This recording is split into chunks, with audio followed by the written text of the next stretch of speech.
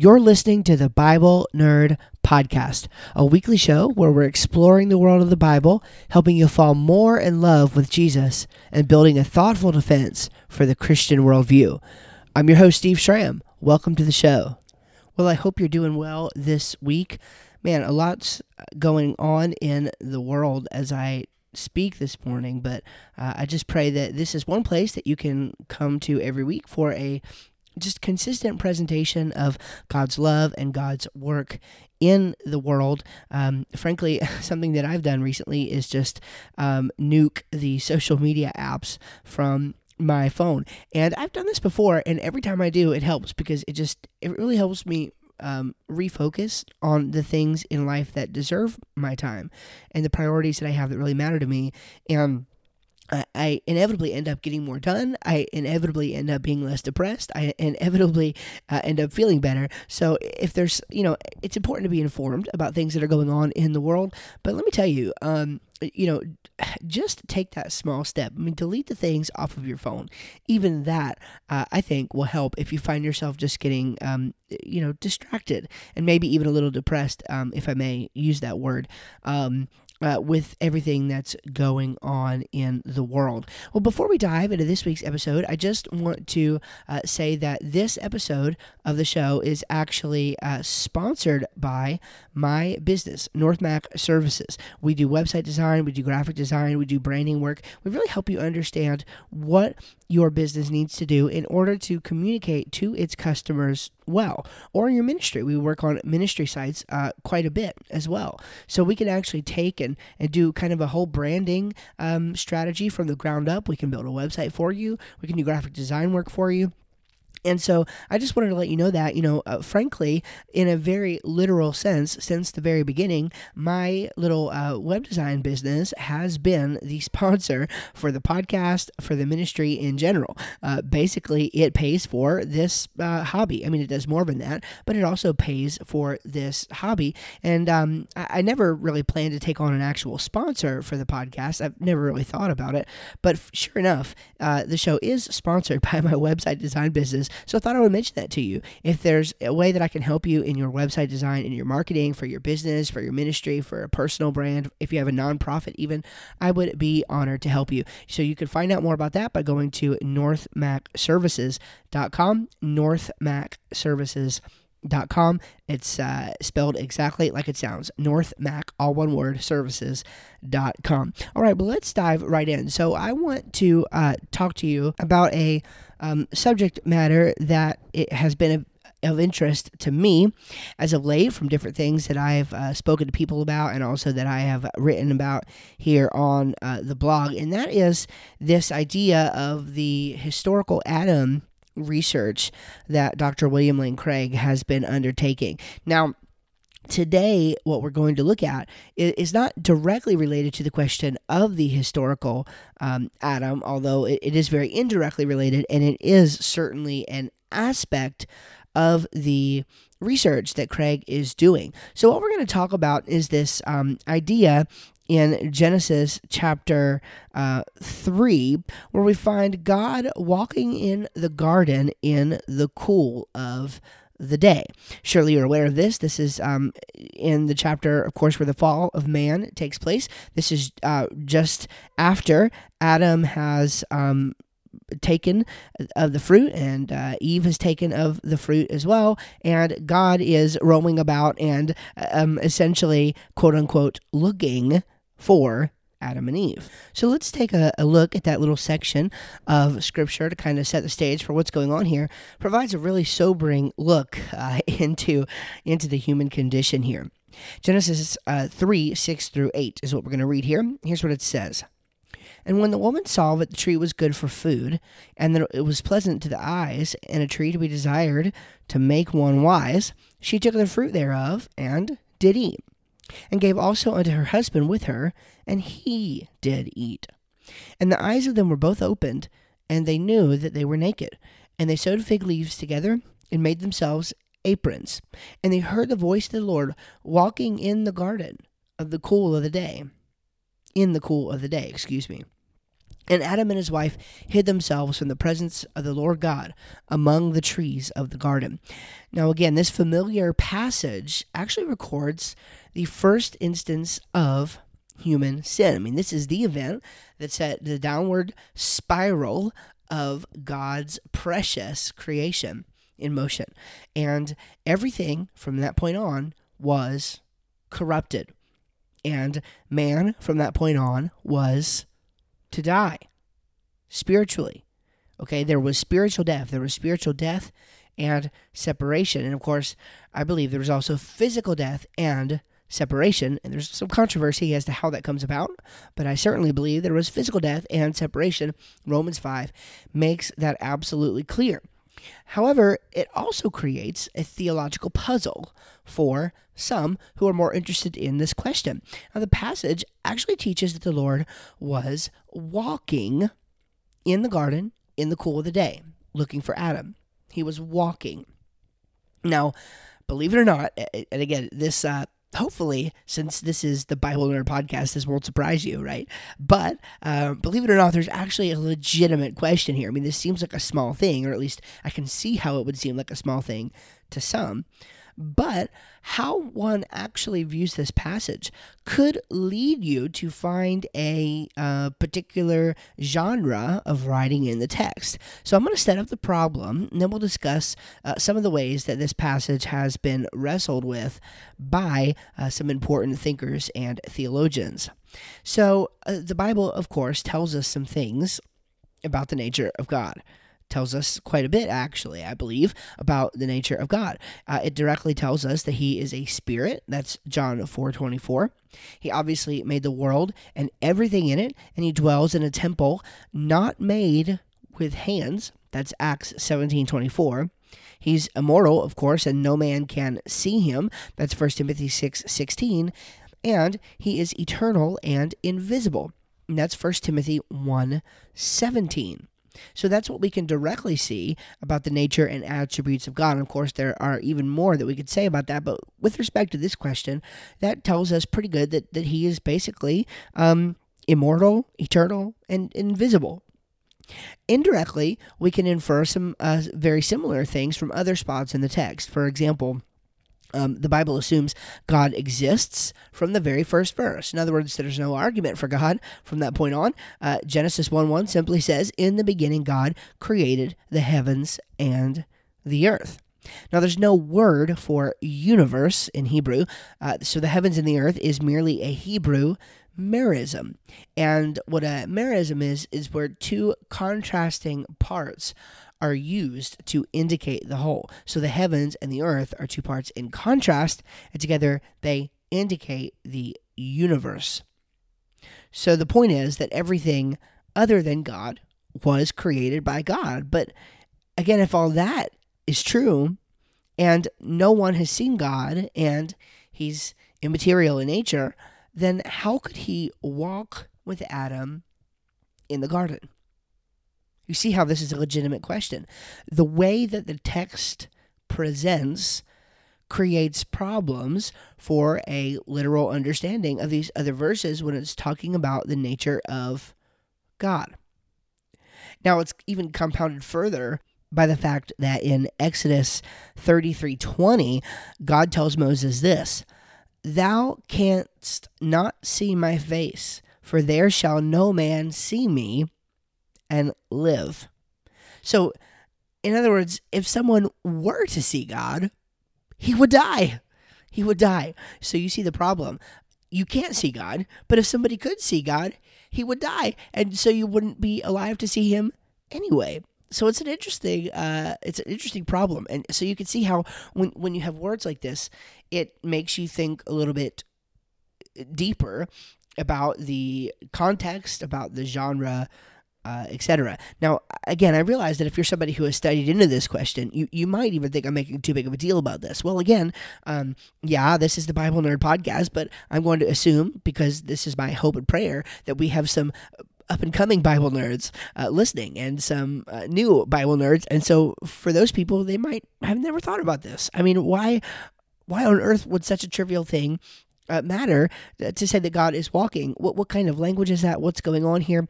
Well, so that's what we're going to dive into and describe here. And I would encourage you, even if you have studied into this, keep listening a little bit longer. Maybe you will learn a little something or a little different nugget that you haven't heard before, or maybe you'll hear something presented in a way that you haven't heard it before, and maybe this will help you make a better sense of the issue for yourself. We can always learn something, even from those who are teaching something that we already know. So over the years, I've heard many different positions and solutions that aim to account for the way we should understand this odd passage of Scripture. And we're going to deal with pretty much three here. One is that it's merely a theophany, and we'll explain some of these terms. The other is that it's merely anthropomorphic language. And the other one says that it's both a theophany and it's anthropomorphic language. In other words, it's not either one in exclusivity, it's both and. Now, at first glance, this probably doesn't seem like such a big deal, but based on what could be argued, remember, given the conclusion that one reaches here, it actually quickly does become a big deal. William Lane Craig, as I mentioned in the beginning, that we were going to be going through his thoughts on this, he actually argues that this passage utilizes merely anthropomorphic language, which could ostensibly place it squarely within the mytho-historical interpretation he has offered of late. Okay, and again, we'll talk about that as we go on. I don't want to get bogged down with that right here, but essentially he says that Genesis is history, but it has a mythical, in the folklorist sense, element to it, such that it shouldn't be taken with a sort of strict literalism, even though there is some historical elements to it. So we'll talk a little bit more about that soon. All right, what about this then? Is it merely a theophany? Is it merely a theophany? Well, so a theophany refers broadly to a human form or otherwise human perceptible manifestation of Yahweh. Now, the human form theophanies in the Old Testament are often referred to as Christophanies, on the basis that these appearances of God are best explained as pre-incarnate manifestations of the second person of the Trinity. And I don't know whether or not I fully agree with that. My preference is not to use the language of Christophany. Something about that just doesn't quite sound right to me, but it is pretty popular language, and this definition came from a well-known publication that deals in Bible interpretation and commentary. It's actually the Baker Encyclopedia, of the Bible. So in the Baker Encyclopedia, it talks about these Christophanies. So if you've ever wondered about that, for you serious Bible nerds, you can look at it that way. Again, I don't know if the language is quite precise, but there you go. So the verses in question would actually seem to evidence a visual manifestation of Yahweh, a theophany. This is what they potentially seem like. Now, the Lexham Bible Dictionary defines the term this way, quote, "A theophany is an appearance of God that people can discern. Not all appearances of God are recognized by people." The term comes from the Greek theos, God, and the verb phaneo, which is to appear or to be revealed. Since people cannot possibly process God's nature as a disembodied, formless spirit, theophany allows God to make his presence known in a physical way that people can discern through their senses.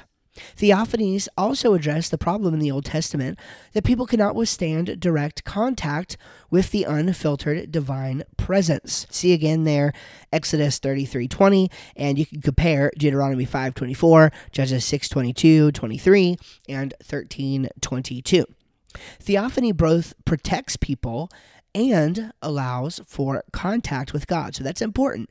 Let me stop there and say this, that theophany both protects people and allows for contact with God. In other words, theophany solves some of these problems. All right, continuing, theophanies in the Old Testament occur when God takes form in the natural world as a phenomena like wind, spirit, or the burning bush, or when God takes human form like the angel of Yahweh, close quote.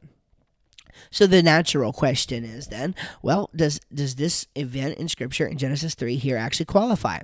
Well, of course, there are varying opinions. Some believe that this event does not qualify because there is language missing that seems to be present in other pericopes, which are supposedly more obvious instances of theophany. Now I'm going to read a lengthy excerpt from William Lane Craig here, and he's going to argue along these lines in response to a question that has been asked in his Defender series.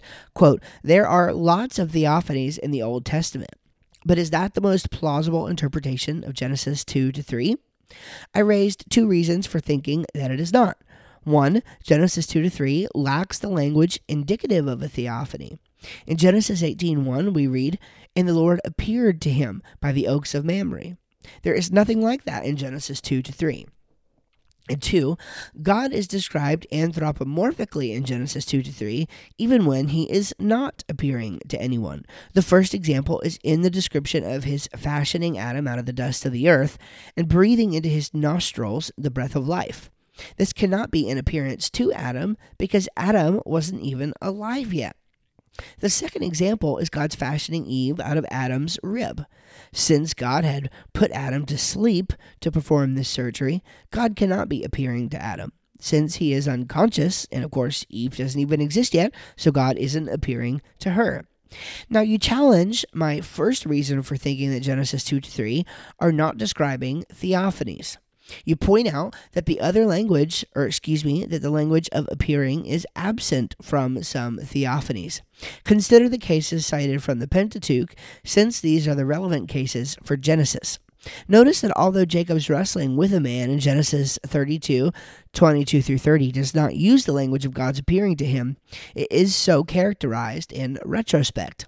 God appeared to Jacob again when he came from Paddan Aram and blessed him. And God said to him, "Your name is Jacob. No longer shall your name be called Jacob, but Israel shall be your name." Genesis 35:9-10. The very renaming of Jacob mentioned in the wrestling episode. Similarly, Genesis 35:1 says, God said to Jacob, "Arise, go up to Bethel and dwell there, and make there an altar to the God who appeared to you when you fled from your brother Esau," referring back to Jacob's dream in Genesis 28:10-17. Jacob's life was apparently punctuated by a series of divine theophanies, providentially directing Jacob. In some cases, there are some expressions that tip off the reader that one is dealing with a theophany. For example, in the appearance to Hagar, we encounter the mysterious figure of the angel of the Lord, who is described as an angel and yet also as Lord and God. In Genesis 31:3-13, Jacob describes a similar figure in a dream who is both the angel of God and yet the God of Bethel, who, you'll remember, appeared to Jacob there.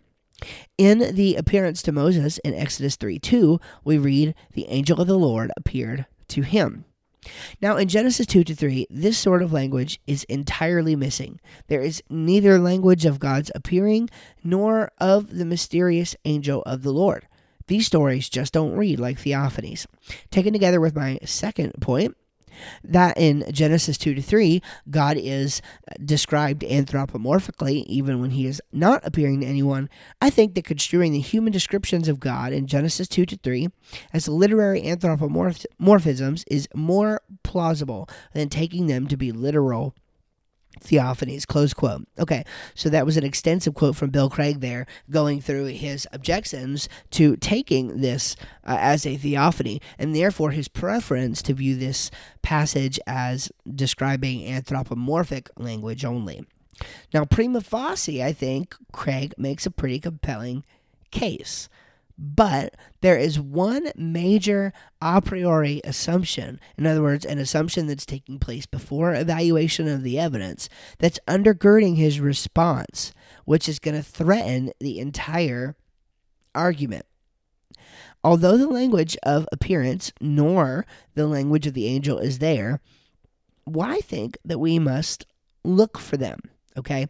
Now, I'm going to mention something here that Craig addressed briefly. He did say that the entire objection coming from the person is that sometimes theophanies are going on where these two features of language are missing: the angel of the Lord, the appearance language, etc. And Craig says, okay, well, we should look to the Pentateuch to get that. But I'm just not so sure, again, that he is using a helpful definition of theophany as described by Hebrew scholars. I think that Craig is kind of, I hate to say it this way, but in a sense, almost making up his own rules here, given especially how Old Testament scholars actually define the term. There's a broad range of applications. So let me just give you the Lexham Bible Dictionary here on such manifestations in the Old Testament. In the Old Testament, quote, here, God appears in various ways, including as a force of nature. These forms are manifested in storms, accompanied by thunder and lightning, Exodus 19:16, 2 Samuel 22:12 through 16, Psalm 18:9 through 12, Amos in the Masoretic 10 through 13, Amos 1:2, Zechariah 9:14. Closely associated with these natural appearances is God's manifestation in the form of fire. Genesis 15:7, Exodus 3:2, 19:18, Deuteronomy 1:33. Judges 6:21, 2 Chronicles 7:1, Nehemiah 9:12 and 19, and smoke, Exodus 19:18, 2 Samuel 22:9, Psalm 18:18, Isaiah 4:5, and 6:4. God's presence is sometimes accompanied by things similar to volcanic activity. Exodus 19:18, Deuteronomy 4:11, Psalm 97:5, 104:32, Nahum 1:5 and 6, as well as earthquakes. Exodus 19:16 through 25, Psalm 68:7 through 8, Isaiah 29:5 through 6, and clouds. Exodus 13:21, 34:5, Numbers 9:15 through 22, and Ezekiel 1:4. Outside of these elemental theophanies, God is pictured in human forms as well. Adam and Eve hear the sound of God walking in the garden, Genesis 3:8. Abraham is visited by three men at Mamre, Genesis 18:1 through 2. Jacob wrestles with God as he appears as a man, Genesis 32:24-28. And Moses views God's back, Exodus 33:18 through 23. The angel of the Lord, who conveys divine messages, Genesis 16:7 through 12, 21:17 through 18, Numbers 22:32 through 35, sometimes turned out to be God himself. Genesis 18:16 through 17, Numbers 22:22 through 35, Judges 6:11 through 23, 13:3 through 22, Zechariah 3:1 through 2. God also appears as a divine warrior, leading Israel into battle, Exodus 15, Deuteronomy 33:2, Psalm 24:8, and at times fighting against Israel because of their disobedience. That's Isaiah 9:8 through 10 and verse 11, or in the Masoretic 9:7 through 10, and also in Micah 1. So I just gave you a very extensive list there of scripture there from the Lexham Bible Dictionary that is in support of these theophanies. And as you can see, I mean, for scholars of the Old Testament, there is no such restriction as this appearance language or that the mysterious angel of the Lord figure must be present in terms of classifying a sort of theophanic manifestation. That is not a necessary requirement. So Craig's assessment on this point is actually, I think, almost assuming what it's trying to prove, or we might say it a little more charitably that perhaps Craig is just missing this context for his definition here. And he certainly, I think, should expand to the Old Testament scholars' criteria for a theophany. And more to the point, the passage does not seem to be merely theophanic in nature. It does seem to include anthropomorphic language, absolutely. It has this language that attributes human characteristics to God, and we'll return to the synthesis of these concepts in just a moment here. All right, so for now, let's discuss if the language contained could be merely anthropomorphic. So I mentioned earlier that it may not be immediately obvious why such an obscure-sounding issue matters, and I hinted that it would have something to do with identifying the genre of a text. And this is the exact trajectory that Craig wants to go down in his argument for taking it as a mere literary anthropomorphism. Now, if this instance and others like it that are recorded in Genesis 2:3 are not theophonic but are merely anthropomorphic, then they could properly belong to the folkloric category of myth. And that is what Craig wants to argue. And let me just say right here, this is a good spot to mention that while I'm not sympathetic to Craig's view here, it should be noted that when he uses the word myth, he's not taking it to mean something like fairy tale, as the word commonly means today. That's not what's going on. He spends no little time in his lectures and in his teachings making sure that his listeners understand that the idea of myth here, in the sense that he's using the term, describes etiological concerns about a respective people group. To put that in layman's terms, it's the origin story of a people group. The origin story of a people group.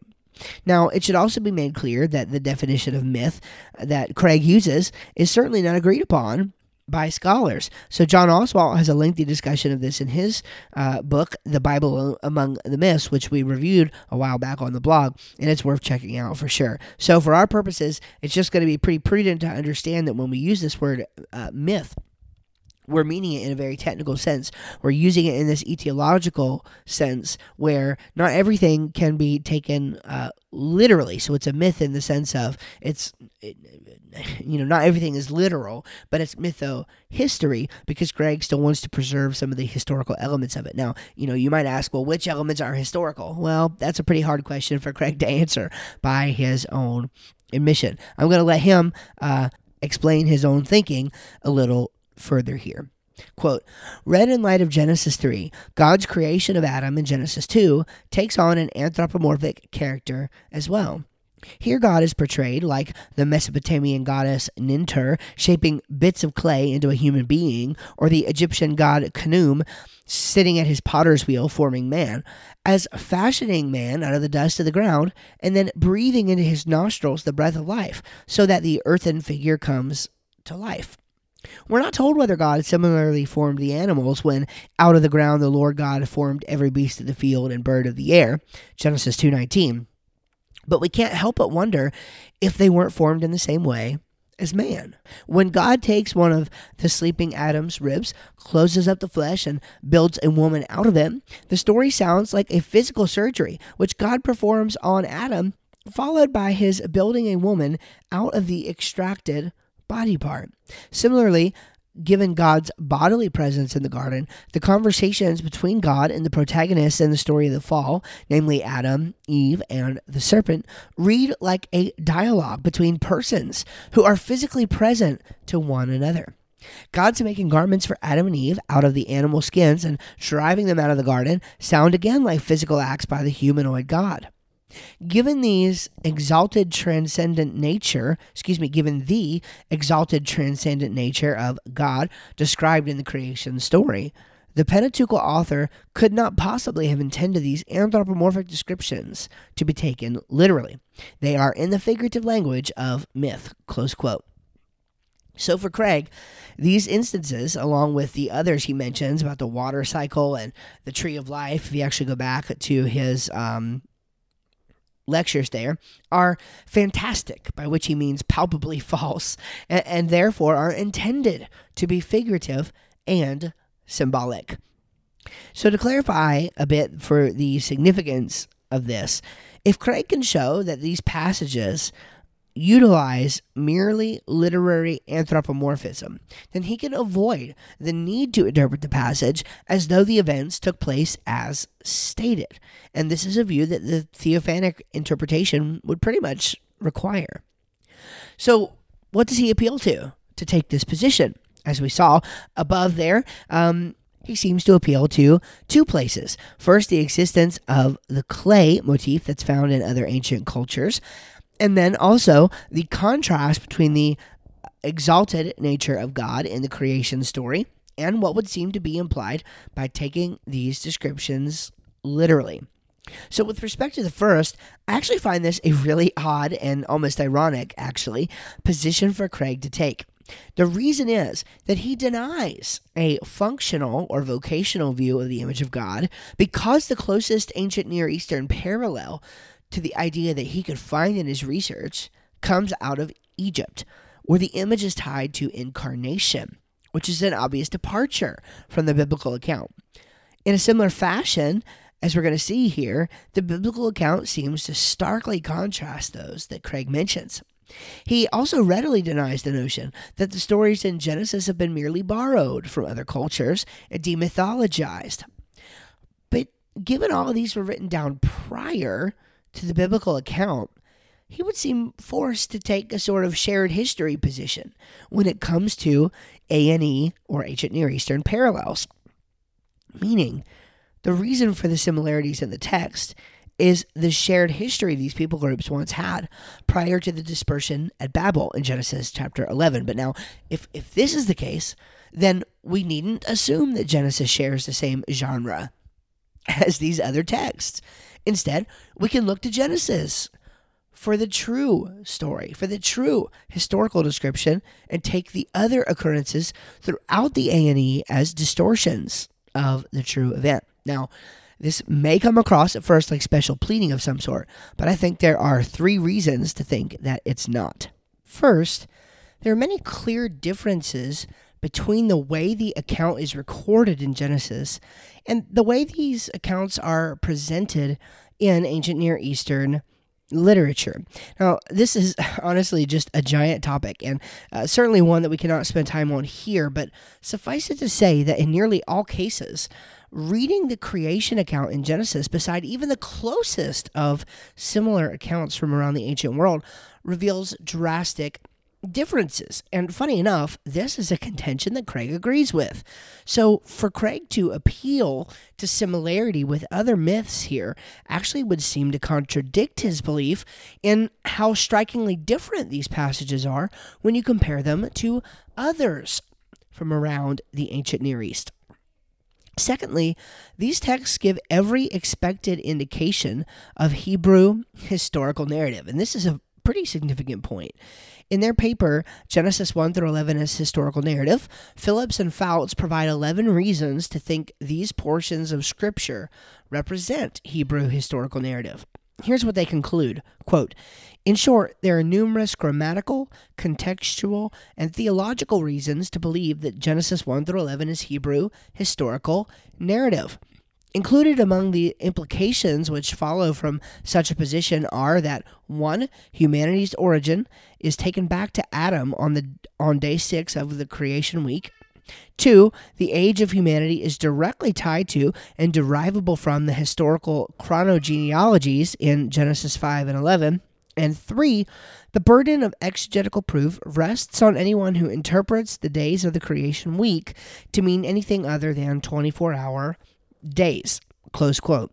Now, of course, it's quite obvious that their objective there in the paper is to speak to a broader point about the days of creation, but the point they make is still sound. These passages have all the markers of Hebrew historical narrative and are best taken as such.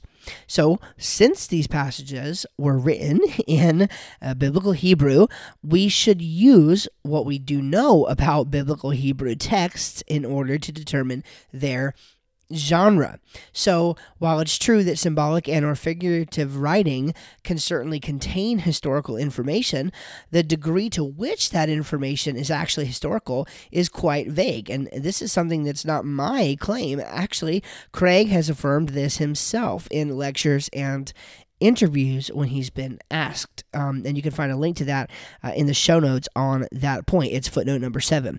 So since these passages are likely written narratively, the biblical clay motif is most plausibly to be read in factual terms. We can actually take the text at face value here as written.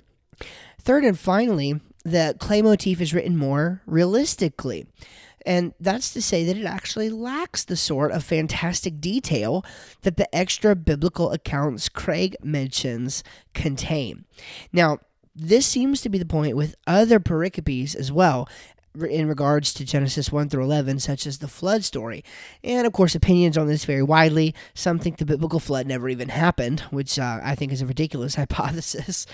Some think it was only regional, some think it was worldwide, etc. But one virtually undeniable fact is that the biblical flood story as written is more realistic than any other of Israel's neighbors, as studies such as John Woodmarap's Ark feasibility study has shown. And we've actually covered that material before on a very early episode of the podcast dealing with flood myths and legends. And there's some really significant material there with respect to the kinds of material and the kinds of stories that you find from around the ancient world when dealing with the flood.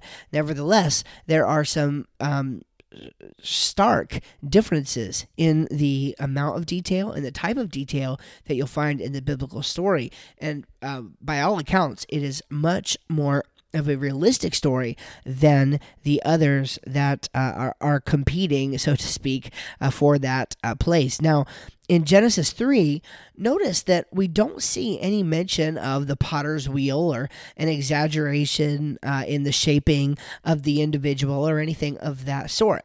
We don't see any of this kind of inflated language. All we see is this. The text merely says, "And the Lord God formed man of the dust of the ground and breathed into his nostrils the breath of life. And man became a living soul." Again, there's nothing extravagant there. There's no pomp and circumstance to the text. It just seems to be explaining what God did. Now, this is hardly fantastic or surprising. After all, nobody disputes that Jesus uses clay, right, to heal or restore a blind man during his earthly ministry. So how might God have described this account differently for ancient readers whose vocabulary actually lacked scientific precision? And really think about that. I want you to think about that point. Because if this is what God intended to say, in other words, he actually did it this way, and so this is what he intended to say in regards to how he did it, the question that I would ask is, what would he have said differently? How could he have said it differently to convince you that he was saying it realistically, that he meant it to be taken as an account that actually happened? And I think that's a very hard question to answer for somebody who denies that this is the factual way and this is the literal way, so to speak, that it should have been read. Now, here's what's really interesting. The stark difference here actually brings to mind another stark difference that Craig often mentions himself in his debates and lectures. And this is just really interesting, I think.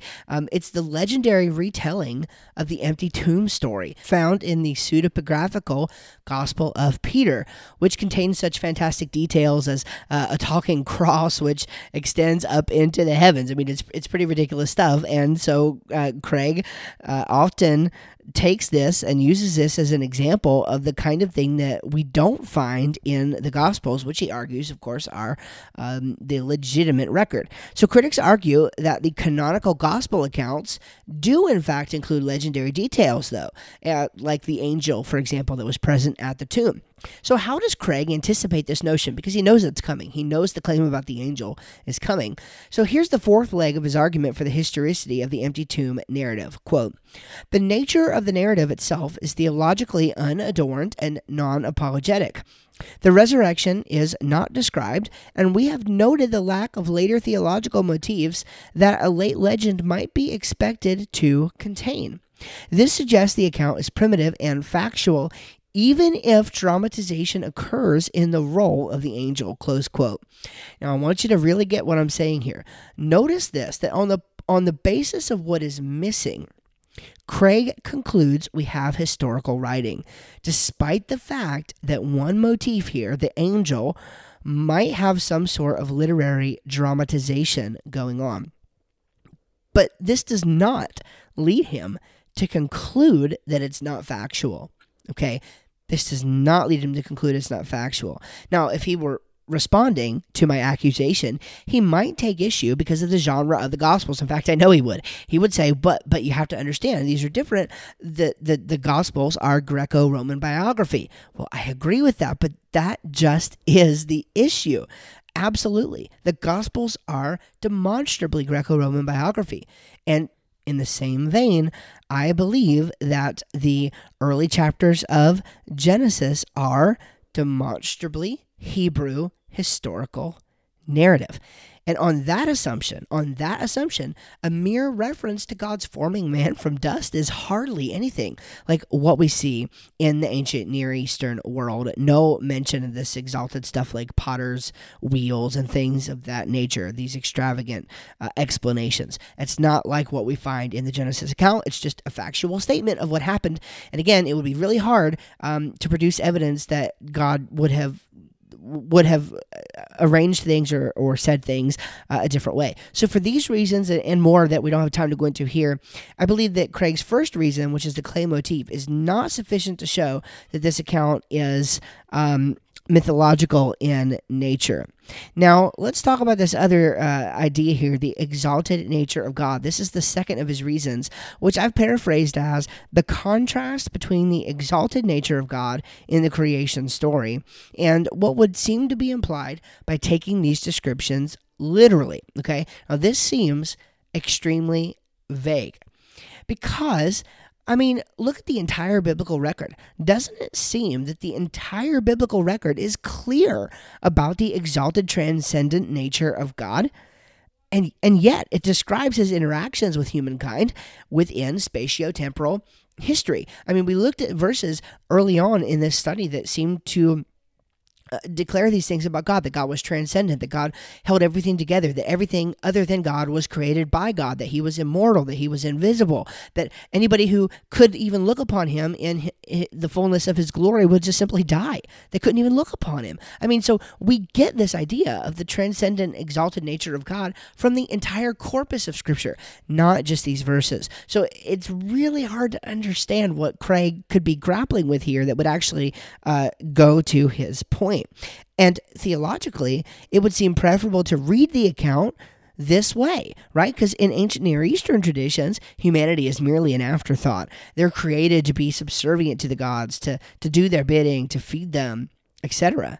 But in contrast, the biblical record presents the one true transcendent creator God who wanted a human family and created mankind in his image that he would be able to love and commune with God. And so, in fact, God is not far removed, but rather has this regular, in-present, communal relationship with those whom he first created. So in other words, what we're saying here is that it's actually preferable to say that, yes, Scripture as a whole presents God as this transcendent, exalted being, and yet he desires love and relationship and community with his imagers, and beyond those things, even co-rulership, co-regency. So it's really just amazing how much more preferable it would be to read the account this way. So the very fact which Craig seems to think undermines taking this anthropomorphism literally actually seems to argue for taking it literally, which is something that I didn't necessarily aim or believe that I was going to uncover when I was looking into this study and writing out this study. But sure enough, it's what I came to, and I think this is a really, really a positive conclusion. Now, what about this? We'll just spend a second here. Is it both? Is it both anthropomorphism and theophany? Well, I think so. As is the case with many other things in biblical interpretation, it just simply might not be a thing of either or. It could just be a case of both and. Now, it's not to say that two contradictory things could be true at the same time, but these aren't contradictory. We're just saying that one may not be necessarily true over and above the other. It's not going to rule out the other. And just, again, to kind of capitalize on this, can a passage be both poetic and historical? Some people don't think it can be, but of course it can. Look at Deborah in Judges chapter 5. There we see a poetic retelling of a clearly historical story. So it's not always either or. A lot of times it's both and. So we've seen really good reason to think that this passage in question, Genesis 3, has the hallmarks of both theophanic appearance and also literary anthropomorphism. To take one over the other really doesn't seem to do justice to what we actually find in the text. And Heiser's textual note, Michael Heiser in the Faith Life Study Bible, actually argues that it's both. He says this, quote, "The signals that the writer wants the reader to picture God as a human being, an anthropomorphism, present this signals that the writer wants the reader to picture God as a human being, an anthropomorphism, present in the Garden of Eden.